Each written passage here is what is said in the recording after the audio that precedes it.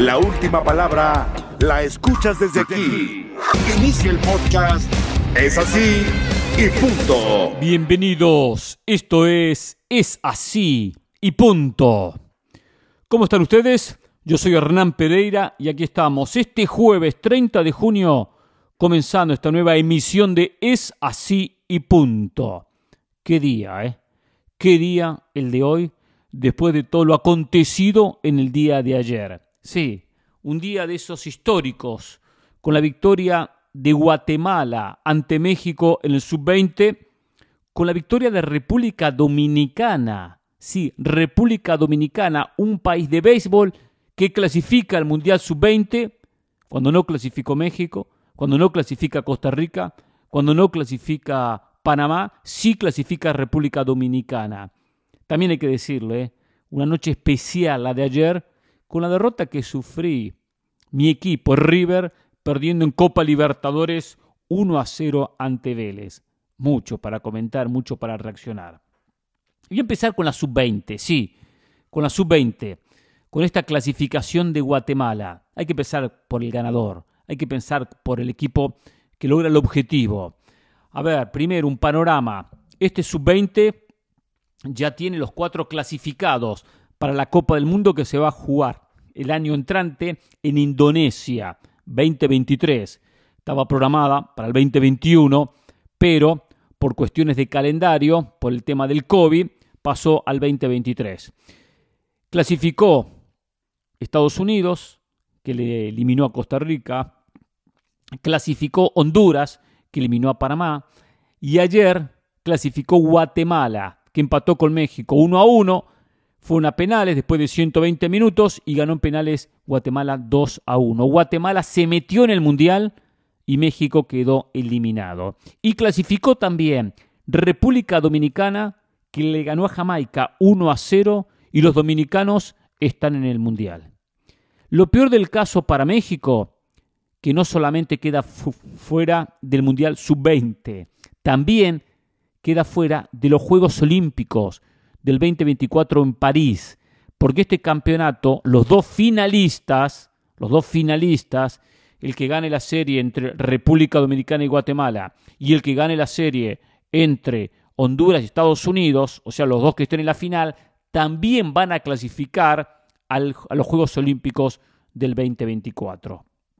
Para Guatemala, espectacular, sencillamente espectacular. Ojo, una selección guatemalteca que empezó el campeonato perdiendo 5-1 ante El Salvador, 5-1, y hoy está en el Mundial de la categoría. Con un partido donde lo luchó, cuando pudo lo jugó, priorizó la zona defensiva, siempre con mucho orden y con una figura estelar como Jorge Moreno, el portero, 17 años, se atajó 4 penales, uno en la recta final del partido, cuando el encuentro estaba 1-1, lo ganaba Guatemala, lo empató México, y cuando ya cerraba el partido, cuando Esteban Lozano tuvo la oportunidad en el minuto 87 de poner a México 2-1, apareció Jorge Moreno, una estupenda tajada, y le da de esa manera la posibilidad de que el partido se vaya a la largue. Y en los penales se atajó 4 en total para dejar a Guatemala en esta clasificación histórica. Formidable. Bien por Guatemala, que esto es lo que siempre digo del fútbol. Y esto es un mensaje para José del Valle y para muchos que no creen en sus selecciones. Hay que tener la esperanza.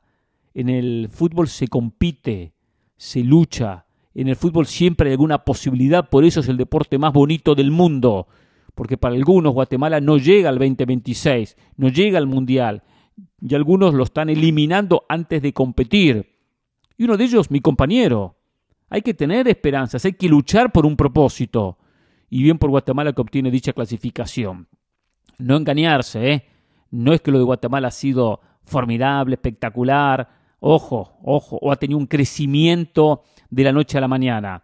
Ha habido jugadores en el partido de ayer que uno veía con buena técnica, con buen manejo de pelota, hicieron un campeonato bien, cumplieron los partidos que tenían que cumplir, empataron con Canadá y ganaron en penales, empataron con México y ganaron en penales, y es notable para Guatemala llegar a un mundial y empezar a trabajar una selección joven que aspira a llegar al 2026. Digo, no es ahora potencia de Centroamérica o potencia de CONCACAF Guatemala, despacio, pero estos triunfos, estas victorias, esta segunda clasificación a un Mundial Juvenil, sin dudas, que fortalece todo el trabajo del fútbol guatemalteco. Y es una inspiración, es una motivación para todos estos muchachos. Acá lo preocupante, pasando al otro equipo, lo de México. Más que preocupante, lo de México, un fracaso rotundo. Un fracaso de esos que van a quedar en la historia de México y que no se va a poder olvidar. Porque es una generación que empezaba a ser la renovación, el recambio de lo que va a ser una selección que se va a preparar para el 2026, también para el 2030, claro está. ¿Esta es la nueva generación de México? ¿Esta es la nueva selección mexicana? La sub-20 que tenía que jugar, si clasificaba en el 2023 en el Mundial de la categoría y el 2024 jugar en París parte de estos futbolistas los Juegos Olímpicos y quizás alguno, no todos, claro está, con crecimiento llegar al Mundial del 2026. ¿Esta es la nueva generación? Lo de México es preocupante.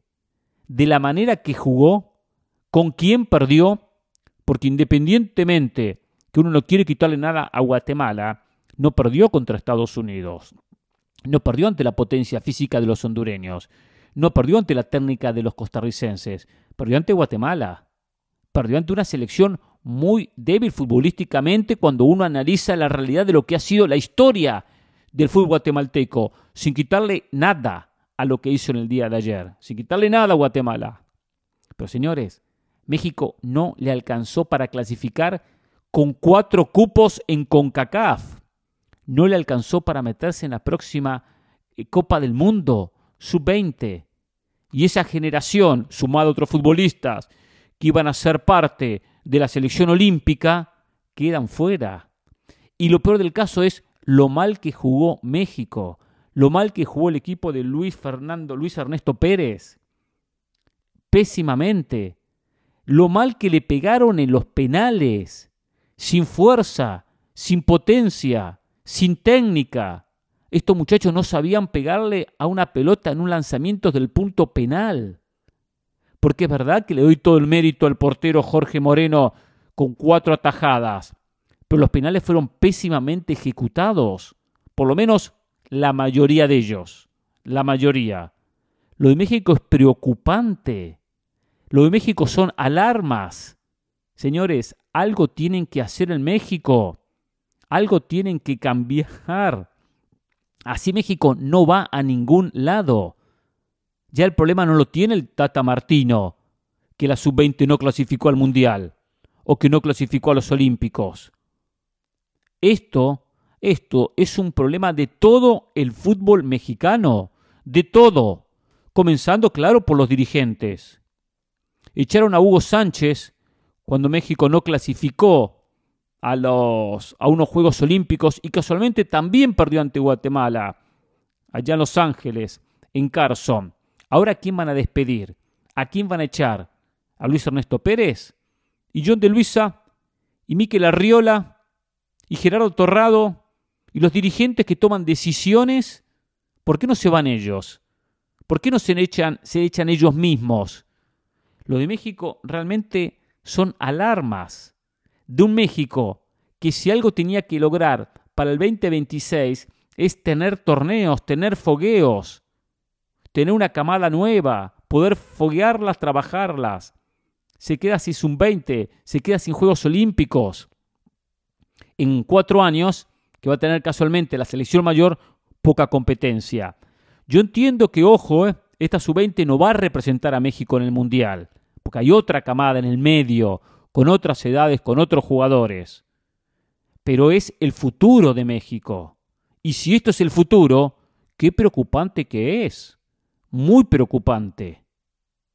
Pero después viene John de Luisa, después viene Mikel Arriola a declarar, a hablar, a vender humo, Se los estoy diciendo hace tiempo. Ojo con esto. México no está haciendo bien las cosas. Por eso después va Orbelín Pineda a jugar a Europa y así como va, vuelve. O está golpeando puertas para encontrar equipo. O JJ Macías. O lo que pasa con el Pipo Lainez. Hay que cambiar en la formación de los jugadores. Hay que cambiar en los niños. Ayer criticaba a Andrés Lilini porque sale en Fútbol Picante diciendo: Pumas tiene grandes jugadores, las fuerzas básicas son muy buenas, tenemos una muy buena generación, pero van y contratan a Eduardo Salvio, Dineno continúa, viene Gustavo Del Petre, tres delanteros argentinos. ¿Por qué no ponen a los mexicanos si son tan buenos como dice Lilini? Si son buenos, que los ponga. Ah, no, trae extranjeros, argentinos. No, paren con la cantidad de extranjeros. Y si no hay jugadores mexicanos de calidad, bueno, habrá que ponerlos igual. Habrá que bajar el nivel de la Liga MX. Pero algo tiene que hacer México. Estos muchachos no pueden competir, muchos de ellos en primera división, no están preparados. Entonces hay un problema de formación. Pero viene Mikel Arriola, y por acá tengo las declaraciones del presidente de la Liga, y la voy a buscar por acá, engañando a todo el mundo, que México es uno de los mejores formadores, porque lo dijo, es uno de los mejores formadores. Dice, actualmente las fuerzas básicas de la Liga MX reciben una formación de alto nivel y una estructura única de fútbol formativo. Desde la sub-13 a la sub-20 tenemos 5 categorías, incluyendo la sub-17 femenil, donde acumulamos un total de 2.356 mujeres y hombres. Lo dijo Mikel Arriola. Lo que queremos comunicarle a Europa es que México es uno de los mejores formadores de jugadoras y jugadores profesionales. Y ayer veíamos que no le pueden pegar una pelota. Le preguntan por qué tenemos pocos jugadores en Europa. Porque la liga es compradora. Nuestra liga compra. Nuestra liga es la 10ª del mundo en materia de valor. Somos víctimas de nuestro propio éxito. Cuando se da el momento de la transacción, muchas veces el jugador mexicano le ofrece más dinero en México. Entonces lo que queremos es verlo desde antes. Somos víctimas de nuestro propio éxito. Dejen de engañarse. Mikel Arriola engaña a todo el mundo, lo está engañando a usted. Víctimas de un éxito. ¿Cuál es el éxito de México? ¿Cuál es el éxito? ¿Que paga más plata en México? En algunos lugares, no en todos, porque Juárez no le está pagando el sueldo a los jugadores y su equipo de primera división. No podemos hablar solo de Monterrey, Tigres, Cruz Azul o América, con los altos salarios. Y ese dinero que a veces se paga extra, se le paga a los extranjeros. ¿O piensan que Eduardo Salvio no es el mejor pago en Pumas? Seguramente. Y que está ganando más de lo que ganaba en Boca. Seguramente que gana mucho más. Y por eso llega. Y no tengo nada en contra del Toto Salvio. Lo digo en general. Hay que abrir los ojos. Pero si es una liga tan buena en la formación de los jugadores, según Mikel Arriola, ¿por qué jugadores de selección mexicana, porque a mí me gusta Orbelín Pineda, o me gusta JJ Macías, o el propio Lainez, son jugadores con condiciones, van a Europa y vuelven en equipos menores? Bueno, son equipos como el Manchester City, el PSG, el Barcelona o el Real Madrid. Bueno, Barcelona ya no se lo puede mencionar prácticamente en este nivel. Pero bueno, esa es otra historia. Entonces, ¿dónde está esa buena formación? Se está fallando la formación. ¿Qué experiencia tenía Luis Ernesto Pérez para dirigir una sub-20? La experiencia de la sub-17. ¿Qué experiencia tenía la sub-17? Poco y nada. El equipo no jugaba nada. No tenía ni actitud. Iba porque tenía que ir a buscar el partido. Y porque Guatemala retrocedía. Esto es preocupante para México, señores. Esto es muy preocupante. Los directivos van a pasar la página, van a decir que la culpa es de Ernesto Pérez, que lo van a echar mañana, y van a decir, ya está, perfecto. Y van a seguir vendiendo humo. Y van a seguir haciendo sus propios negocios. Y se van a seguir llenando de plata ellos. Y van a seguir cortando el ascenso y el descenso, que es una manera de darle espacio a los jóvenes en diferentes lugares del país. Lo van a seguir cortando porque copian de la MLS, pero copian lo malo, o copian lo que no tienen que copiar con un formato diferente. Pues ya lo he dicho, la MLS tiene ascensos, sí, no en la cancha, a través del dinero. Y de 18 pasaron a 20, y de 20 a 22, y de 22 a 24, y hoy son 28 y van camino a 30 o a 32. Entonces hay como, entre comillas, un ascenso. Pero en la Liga MX no, son 18 y siguen 18, y no van a aumentar. Entonces, ¿en qué estamos? Esto perjudica muchísimo a México. El futbolista joven necesita jugar un mundial. Por supuesto, sub-17, sub-20, Juegos Olímpicos y la mayor. Llegar a una Copa del Mundo con la experiencia de un sub-20 es muy importante. Ahí se van fogueando, saben lo que es estar a nivel internacional representando a la selección, estar durante 30, 35 días con un grupo trabajando. Así se arman los equipos, los jugadores. Entonces, perder un sub-20 para México es un golpe durísimo. Como es durísimo decir hoy que si México no le puede ganar a Haití, empató 0-0, o no le puede ganar a Guatemala, independientemente del efecto negativo que representa no estar en el Mundial Sub-20 o no estar en los Juegos Olímpicos, hay que analizarlo. Cualquiera puede decir, bueno, Jorge Moreno atajó los penales, si no hubiese atajado, México ganaba. Aunque hubiese convertido el penal y hubiese ganado, tiene que haber una preocupación que México está retrocediendo como el cangrejo. Porque lo dije al comienzo, yo felicito a mis hermanos chapines y me alegro por ellos, pero no es que Guatemala ha crecido ahora futbolísticamente. No ha crecido. Armó una selección, la trabajó, compitió bien y bueno, y se le fue dando el campeonato. Entonces, eso es lo que preocupa, que México se acerca a los de abajo, no a los de arriba. Y los dirigentes no hacen nada.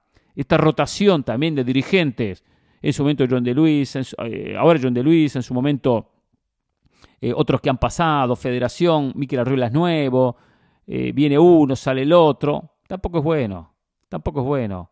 Justino Compián en su momento, y van pasando, y entra uno, y entra el otro, tampoco es bueno, no es bueno.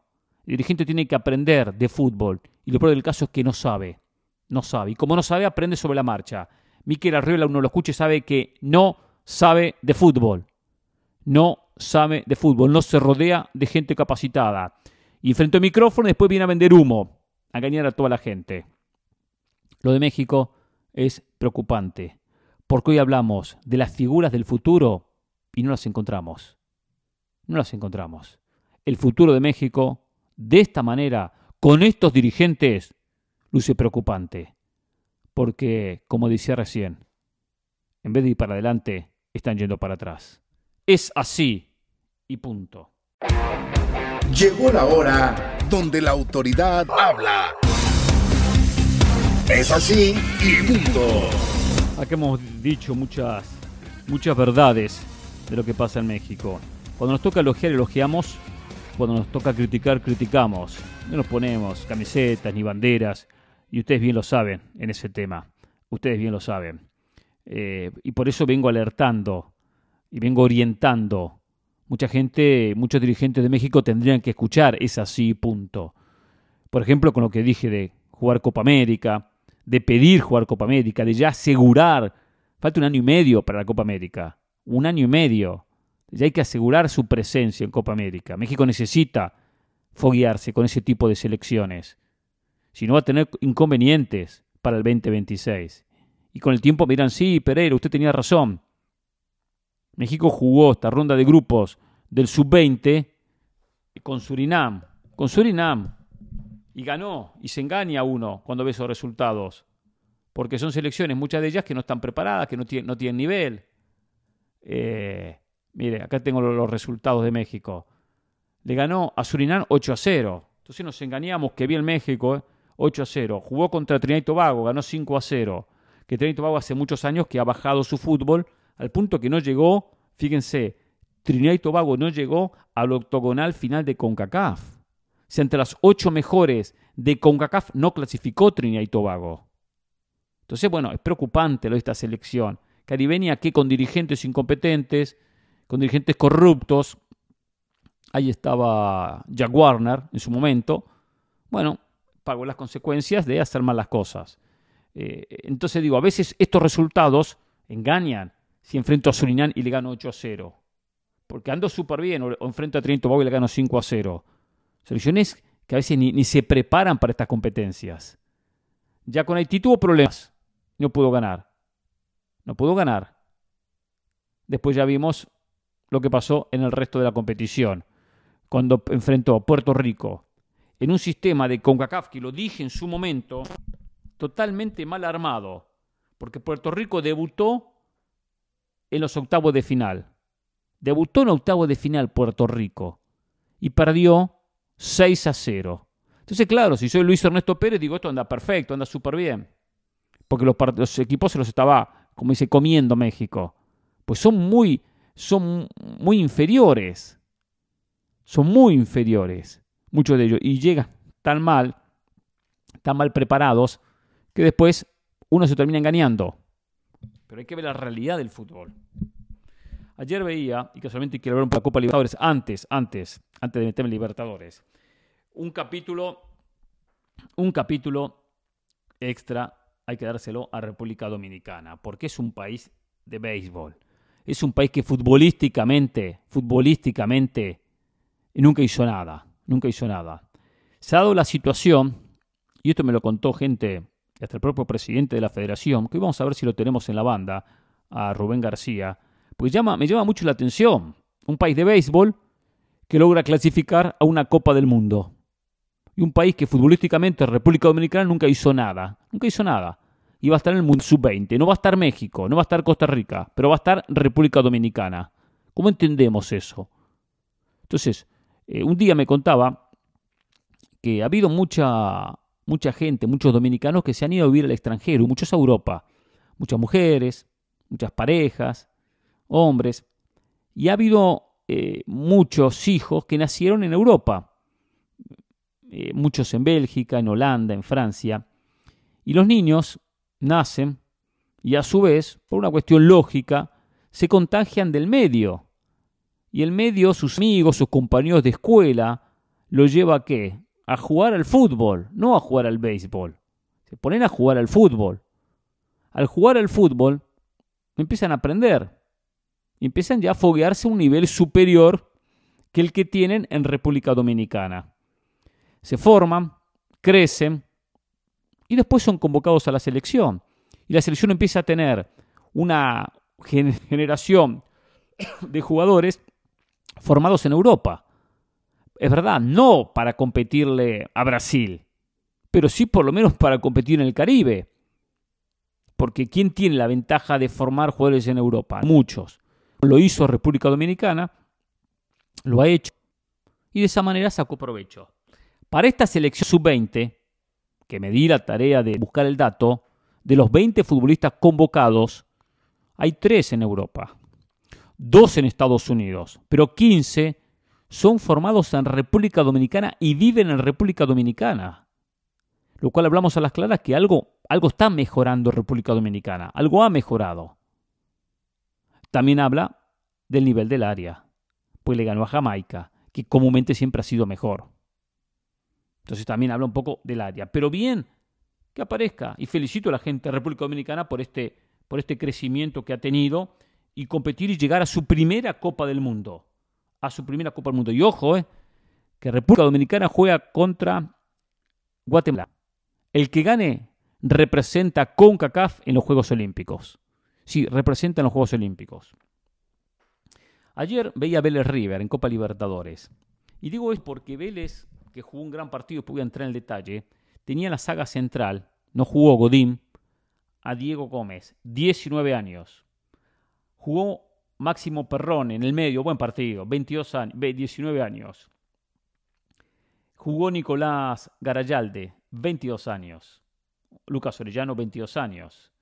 El propio Ortega, lateral por izquierda, 23. Entró Julián Fernández, 18. Entró Santiago Castro, 17. Entró Abiel Osorio, 20. Entró Agustín Mulet, 22. ¿Vemos las edades de estos muchachos? 17, 18, 19, 20, 22. lo cual muchos de ellos pueden jugar sub-20. Pero están jugando la primera división de Vélez. Están jugando Copa Libertadores de América. Jugaron ante todas las figuras de River. Y lo mejor del caso para ellos, jugaron un partidazo.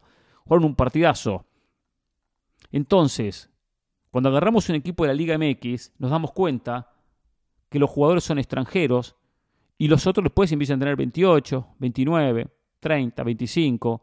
Hay muy poquitos jovencitos que tengan intervención, participación en partidos importantes.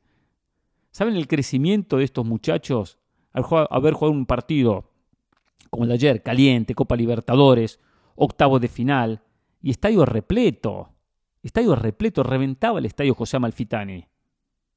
Entonces ahí se crece, no jugando tampoco un partido sin público. Entonces, esto es constante, pues llega el partido del fin de semana de Vélez y hace lo mismo. También mete a jóvenes, también juega parte de esto. También juega Prato, ojo, con sus años, y Bou y otros jugadores. Hay que tener un equilibrio. Hoyos, que tiene 33, o Leonardo Jara, que tiene 31 años. Hay que tener la mezcla. Pero es importantísimo para estos jóvenes. Una Libertadores que ayer perdió River 1-0. Vélez jugó bien, destrozó a River, lo complicó, lo presionó, le achicó espacios, no lo dejó jugar. Gallardo tiene la capacidad, a veces en una frase, de sintetizar lo que hizo River. Peor no podríamos haber jugado. Y es verdad, River jugó mal. Por más que tuvo durante pasajes del partido el control del encuentro, generó poco y nada. Con un equipo rápido, contragolpeador, veloz, y le hizo daño. Un penal, pone el 1-0, y después River, que el penal fue claro, que comete Héctor David Martínez. Después, la idea de River en la pelota, en la posesión, pero sin fútbol, sin conexiones. Con un Vélez ordenado, disciplinado, corrió y bordeó en toda la cancha. El partido tuvo mucha intensidad, el partido se jugó con dientes apretados, y River entró en un juego que lo complicó. Vélez lo hizo entrar en su juego, y River careció de fútbol, de ideas, de precisión, y terminó perdiendo. Una serie que no está terminada. River tendrá que mejorar en lo futbolístico. Un problema que tiene el River, y lo digo, es bueno y es malo. River hoy tiene un plantel numeroso en cantidad de jugadores. Mejorar la calidad es complicada. Es complicado mejorar la calidad de un plantel porque siempre se pueden traer mejores jugadores. Y River trajo buenos jugadores, pero el jugador va mejorando cuando tiene continuidad. Y este equipo, al tener tantos jugadores, se nota que a Gallardo le ha costado más el trabajo, el entrenamiento, el darle idea a un equipo, por más que tiene su equipo titular. Pero en un entrenamiento se pierde trabajo, se pierde detalles, cuando hay una cantidad muy abultada de jugadores, muy amplia de jugadores. Y eso es lo que está perjudicando hoy a River. Aunque hubiese sido, hoy tiene un mejor plantel que en el pasado, mejor plantel que en otros momentos, pero difícil potenciar al futbolista cuando a veces juega poco, porque al fin y al cabo hay mucha competencia, y eso lo está llevando, que no pongo como excusa, pongo una realidad, una realidad, culpa de River, de Gallardo, de las contrataciones, de haber traído tantos jugadores. Tiene un plantel muy amplio, y eso le está pasando factura. Es el análisis que hago del rendimiento de un River que igual, si queda fuera de la Libertadores, será protagonista en el torneo local, no tengo dudas, pero no ha podido potenciar el plantel o llegar al rendimiento que nos tenía acostumbrados en otros momentos. Por ejemplo, quedó eliminado en la Copa de la Liga contra Tigre, perdió como local con Tigre, un equipo modesto de la Liga Argentina. Tener muchos jugadores, y eso aplica a cualquier equipo del mundo, a veces lleva a que se descuidan detalles sin querer, y no se puede trabajar con cada futbolista para mejorarlo y sacarle el jugo al máximo, algo que ha sido una virtud del propio Marcelo Gallardo. Ayer ganó Palmeiras 3-0, le ganó a Cerro Porteño en Paraguay. El campeón o bicampeón de la Libertadores anda derechito, anda muy pero muy bien, pisó fuerte, ya con esto acaricia los cuartos de final de la Copa Libertadores. Tendrá que ser un milagro que Cerro Porteño en Brasil dé vuelta a la historia. Los brasileños pisan fuerte siempre en Libertadores. Va Flamengo, a Colombia le gana 1-0 Deportes Tolima, ahora juega como local. Lo cual tanto Palmeiras como Flamengo, también Atlético Mineiro con su empate del otro día, se acomodan para pasar de ronda. El único que se complicó fue Corinthians, que empató con Boca 0-0. Ayer empataron Talleres Colón 1-1, el equipo de Caixinha perdió 1-0, después lo empató sobre el final. La semana entrante en Santa Fe, la revancha, un partido parejo, va a ser complicado para ambos. Veo una ventaja a favor del equipo santafesino que no es mal resultado ir al Mario Alberto Kempes y empatar 1-1. Así que ya tendremos, hoy juega Fortaleza con Estudiantes y ya tendremos la semana que viene los 8 clasificados a los cuartos de final de esta Copa Libertadores de América. Sé que muchos de ustedes no la siguen y sé que mi punto de vista es diferente porque yo la sigo con la pasión de seguir un equipo como es River y me apasiona verla y son noches especiales las noches de Copa Libertadores de América, no son noches más. Y se nota en la gente, en la convocatoria, en los estadios, en el público. Cuando uno aprende a vivir, a palpitar la Copa Libertadores, realmente es un torneo bárbaro. Independientemente de que no cuestiono, porque acá entra mucho la discusión, ¿cuál es mejor? La Champions es mejor, tiene mejores jugadores, tiene más calidad técnica, porque los mejores de Sudamérica se van a ir a Europa y van a jugar las próximas Champions. No puedo discutir ese aspecto, es mejor la Champions. Pero la Libertadores tiene muchas cosas muy lindas. Quienes sabemos disfrutarla y verla, realmente la disfrutamos. Le digo más, pese a la derrota de ayer de River 1-0, yo disfruté el partido, el entorno, la bronca del resultado, pero por supuesto, la esperanza que la semana que viene la historia sea diferente, que River dé vuelta el resultado y se meta con los 8 mejores de América. Es así y punto. Acá nadie convierte a la gente en borrego, la gente escribe o no escribe, y acá opinamos de lo que pasó en la cancha de este hermoso deporte que es fútbol. Es así y punto. Periodismo sin censura. Polémica que te atrapa. Si a usted no le gustan los comentarios, no escuche, está en su libertad de escuchar otra cosa, música, lo que quiera, ¿no? Escucha el podcast en Apple Podcast, Spotify y TuneIn. Es así y punto. Este segmento se lo voy a dar a ustedes, a la gente, porque he tenido, a consecuencia de lo que pasó con México, Guatemala, muchísimos mensajes.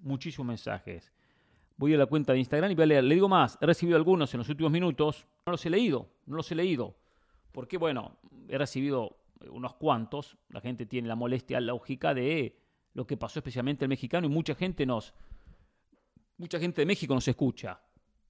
Víctor Sandoval, ¿acaso el fracaso de la selección sub-20 será un mal presagio para el futuro de la selección mayor? En el futuro, dice Víctor. No sé si es un mal presagio, pero es un mensaje. El fútbol manda mensajes, el fútbol avisa, el fútbol envía estos mensajes. Siempre digo, durante el partido avisa, en las competencias avisa, y a México le está avisando. Este no es el camino, muchachos, cambien el camino, por aquí no van a ningún lado. Hay muchos mensajes alrededor. Y encima 4 años que son diferentes terminado el 2022. Es fácil venir a acusar a Martino, o es fácil venir a acusar a Funes Mori porque erra goles. Pero vamos más allá de eso. Ya hoy no se puede acusar a Martino o a Funes Mori por lo que pasó en el día de ayer. Digo eso porque muchas veces se apunta al técnico. Cuando era Hugo Sánchez, cuando era la Volpe. Va más allá del técnico. No sé qué va a pasar en el futuro. México puede revertir esta situación, pero tiene que empezar a cambiar muchas cosas. Empezar a cambiarlas. Recuerden la reducción de extranjeros. Vamos a bajar a 12, y de 12 a 11, y de 11 a 10, de 10 a 9, de 9 a 8. Y cuando llegaron a las 10 pararon. No. Ahora vamos a esperar para bajarlo. No el año que viene, otro año, porque bim, bla, bla. Y no bajaron la cantidad de extranjeros.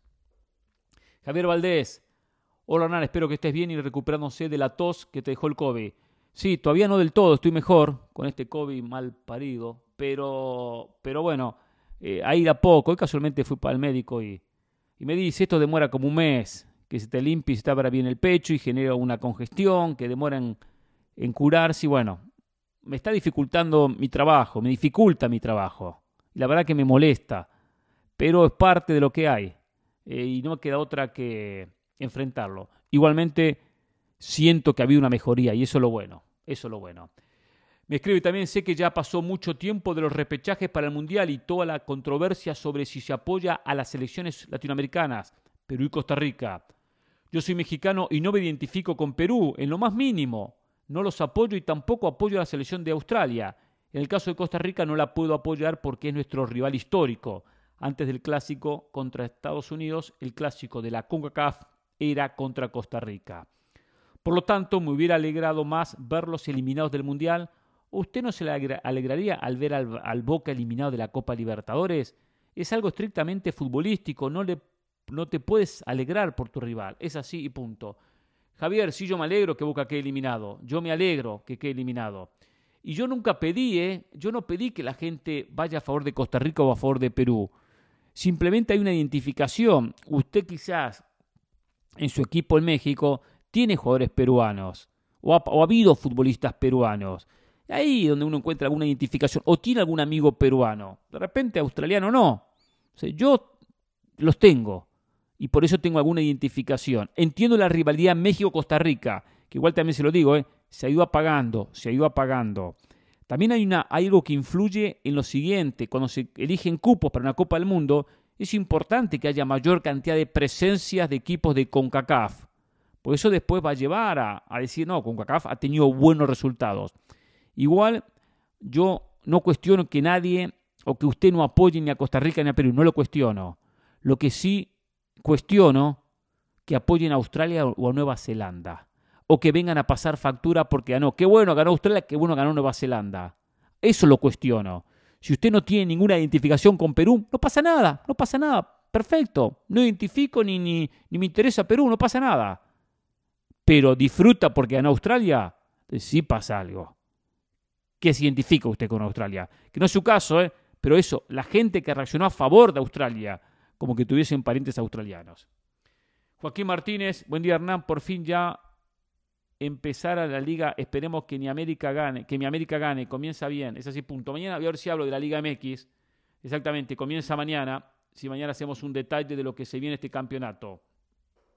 Checo dice, buen día Hernán, solo felicitar a nuestros hermanos chapines y a José del Valle, no sé si es el primer mundial de Guatemala, es el segundo a nivel juvenil, le agrego yo. En México se están haciendo mal las cosas, no hay salida de jugadores a Europa, porque los clubes de allá no pagan los precios altos que le ponen en México.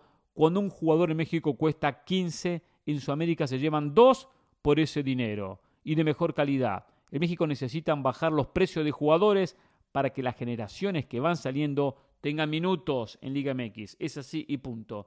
Estoy de acuerdo, Checo. La salida de jugadores hacia el extranjero origina automáticamente un espacio para el joven, que es lo que vive Uruguay, lo que vive Argentina, lo que vive Brasil, lo que vive Colombia. Salen jugadores y el joven aparece el joven porque le está generando un espacio. Si el que está en el puesto no se va, no es transferido, el joven nunca tiene lugar, está siempre tapado por ese jugador. Miguel Coni, señor Pereira, sé que ya lo ha mencionado antes, pero ¿podría informar nuevamente cuántos cupos tiene cada federación para el Mundial 2026? Todavía no me queda muy claro. Saludos, es así y punto. A ver, le voy a comentar los de América. No recuerdo todos de memoria, tengo que buscarlo en la computadora. América tiene 6,5, tanto CONMEBOL como CONCACAF. Ahora, vamos a ser claros. CONMEBOL tiene 6,5, 6 directos y medio que va al repechaje. O sea, de los 10, 6 van al Mundial y medio va al repechaje.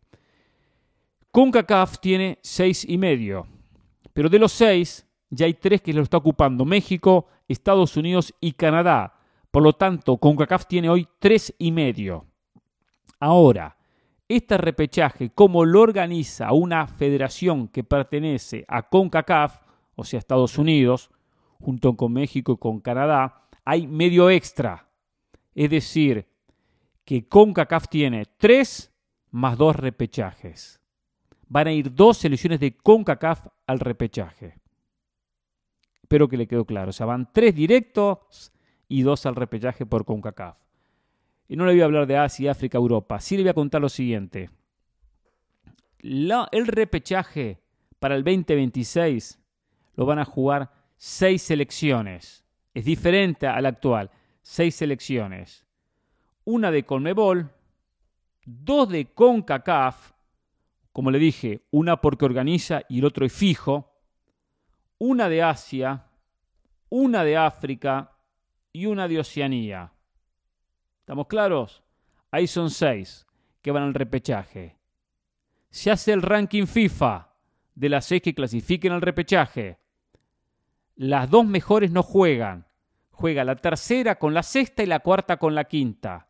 Los 2 ganadores juegan con el 1 y con el 2.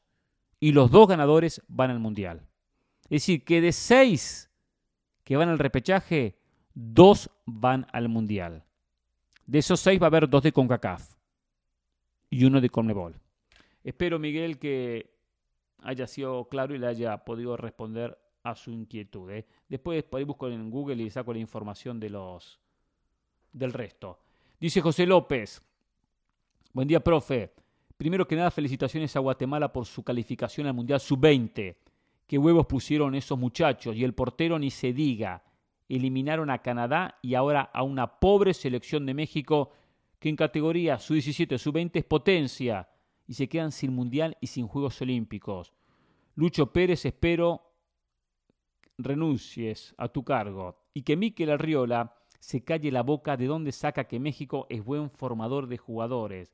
Me tienen hartos estos mercenarios que no saben nada de fútbol, que se dedique a la política o a otra cosa, o se largue junto con John de Luisa. Son el cáncer del fútbol mexicano. Y ahí está el resultado de no meter a los chavos a foguearse en primera división. Mientras que en Sudamérica debutan a los 17, 18 años. Aquí debutan a los 23, 25. Primero en Liga de Expansión y ya después a los 27 en Primera. Que se larguen los de pantalón largo. Tenemos más que decir, pero mejor me callo, profe. ¿Cómo ve todo esto? Saludos de Chicago y felicidades a los guatemaltecos. Es así y punto. Muy bien, José. Valoro mucho su mensaje. Primero las felicitaciones al ganador. Y estoy muy de acuerdo con lo que usted dijo. Estoy muy de acuerdo. Esa es la realidad de México. Y dirigentes que sacan ventajas ellos, pero aportan poco al fútbol. Tony, saludos maestros. Solo le digo, estamos muy felices. Gracias, Tony, por el mensaje. Me imagino porque clasificó su selección o por alguna razón similar. Figueroa Carlos. Buen día, profe. Primero felicitar a los hermanos guatemaltecos. Enhorabuena. Y a ver qué excusas sacan los directivos mexicanos. Estos señores, de Luisa y Arriola, de fútbol no saben nada. Me gustaría gente de fútbol en esos puestos. Gente que sí sepa de fútbol y que hubiera un balance, desarrollo y dinero. Pero no, siempre los dineros. Es así y punto. De acuerdo, Carlos, es lamentable lo que pasa en México. Y bueno, espero que esto cambie algo, aunque muchas veces no termina cambiando nada. Lo hemos vivido en todos lados. Josa dice, ¿qué tal Pereira? Antes que nada felicitarle por la conducción de la banda en aquella generación de la selección mexicana que fue eliminada en Carson, dirigida por Hugo Sánchez. Muy pocos jugadores terminaron consolidándose. En esta, que fue eliminada por Guatemala, ninguno llegará a primera división, porque los directivos perderán mucho dinero por priorizar siempre el mismo. ¿Será de que ya es hora de que despierten y pongan lo deportivo primero? Lo has venido diciendo tú. Y no los dijo Pavel Pardo. Qué mal parado quedó Mikel Arriola con sus declaraciones. Por cierto, felicitaciones para Del Valle y mi esposa, que también es de Guatemala, así como la señora Diana Del Valle. Y yo hemos festejado, hoy les toca a ellos. Hemos festejado, hoy les toca a ellos festejar. Es así, punto. Saludos de San Francisco. Cosa muy bien. Felicidades a su esposa también por esta clasificación de la selección chiapina al Mundial. Rostinei me pone un mensaje que dice: hola Hernán, saludos. Como mexicano me da pena y vergüenza la forma en que se ataca y se burlan de la economía fútbol y del pueblo argentino, los anti-Messi y los ardidos, la causa que cada que se juega contra Argentina el Tri sale humillado. Para México es casi un clásico, para Argentina un partido más. Estaba leyendo algunos reportes de hinchas de River. golpeados por barras de Vélez cuando intentaban comprar boletos infiltrados. La posibilidad de que regrese el público visitante parece remota por el comportamiento de algunos antisociales que manchan este deporte. La entrada de Martínez sobre Jansson me parece tardía e irresponsable. No fue la noche de River, pero confianza en que en el Monumental de Núñez se dará la remontada. Me sentiré mal por dejar fuera al gran oso. Al Oso Prato. Quizá la posible llegada de Suárez dependa de que River siga avanzando, aunque ya han fichado a Borja hasta 2025. Feliz día, lo escucho más tarde en la banda, es así y punto. Me pone aquí algo de humor para tratar de pasar ese trago amargo. Gracias, porque vi el video que me mandó. A ver, lo de la gente, acá hay un tema importante. El público visitante no se permite. Y Vélez, como los socios no llegan al estadio, habilitó, aprovechando para que el estadio tuviese mayor cantidad de gente, unas entradas para quienes no serán socios. Y claro, algunos fueron. Pueden ser hinchas de River, como pueden ser hinchas neutrales, puede ser gente que le gusta el fútbol. ¿Qué fueron? La gente de Vélez ya conoce su gente, sus canciones, algunos van con la camiseta, y cuando ven alguno que luce extraño, que no viene con la camiseta, entonces empiezan insultos, y después lo que pasó, que lamentablemente hubo algunos incidentes en la venta de entradas. Es un riesgo que corre el que va cuando no se permite el visitante. No se lo permite. Y algunos quieren aprovechar esta posibilidad de comprar, y bueno, compran boletos y después pasan las consecuencias. Y no había seguridad, que es algo fundamental, por supuesto, en el fútbol. Tiene que haber seguridad. El tema de visitante en Argentina está muy difícil. Dago Morán dice, tengo una pregunta, Hernán, sobre el tema de la administración de clubes de socios. ¿Cuándo se elige un presidente? Cuando se elige un presidente, ¿él adquiere el poder absoluto? No, la respuesta es no es poder absoluto. Hay un vicepresidente, un tesorero, hay socios, hay una comisión directiva, hay votación. O es como una corporación pública, ejemplo Coca-Cola, que tiene un CEO, pero hay una junta que votan en las decisiones de la corporación. Espero que pueda entender mi pregunta. Digo esto porque una entidad como el Barcelona no se fue a la ruina en 1 o 2 años. Esto tarda muchos años para llegar a estos extremos. Saludos, Dago. De acuerdo, Barcelona tardó muchos años en llegar a esto. Se fue. Los equipos viven al día. Atlético Madrid vive al día. Real Madrid vive al día. Se dio la pandemia y malas decisiones, pésimas decisiones de Barcelona, y explotó. No se ahorra dinero, no se trabaja como trabaja el Bayern Múnich. Los presidentes llegan a través del voto del socio. Ellos son socios también. Y después hay una comisión directiva. Las decisiones se toman en conjunto. Pero en un club, como pasa al fin y al cabo en los gobiernos, el presidente es el presidente. Si el presidente dice hagamos esto, se hace. Y comúnmente se arma entre 2, 3, 4 personas quienes controlan un club. El vicepresidente, el presidente, el secretario y algún que otro. Y controlan el club. Y después, como pasa también en CONCACAF, como pasa en la FIFA, pasa en CONMEBOL, no existe una democracia tan abierta en cuanto a tema de decisiones. Entonces después sí, llega el momento, se contrató a se llega a veces a la reunión de socios, se les informa a la comisión, a veces hay votación, decidimos este presupuesto para el torneo que viene. Ok, vamos a votar. Y casi siempre por mayoría terminan ganando. A veces se opone 1, 2, 3 de la comisión, pero son minoría y no terminan cambiando el voto de un presidente, cambiando la decisión de un presidente. Barcelona se maneja de la misma manera que el resto de equipos que tienen socio. Bueno, hoy vemos las consecuencias. Jorge Toski nos manda lo de Orlegui que compra al Sporting Gijón. Hay que ver si eso es positivo. Si termina sumando para el fútbol de México o es un interés personal. Enrique Romero me manda de Mourinho. José Mourinho quiere que la FIFA impida que los jugadores africanos representen a países que no sean su país de origen. Él piensa que una regla así ayudaría a los países africanos a ganar la Copa del Mundo. Tiene razón, sabe que lo que dice él tiene razón. Está facilitando a países que sacan diferencia, sacan ventaja a través de la propia presencia de jugadores africanos. A ver si tengo otro mensaje por ahí. Dice Walter, como fanático del Barça, me hubiese gustado ganarle al Madrid en el Bernabéu contra Mbappé y Haaland.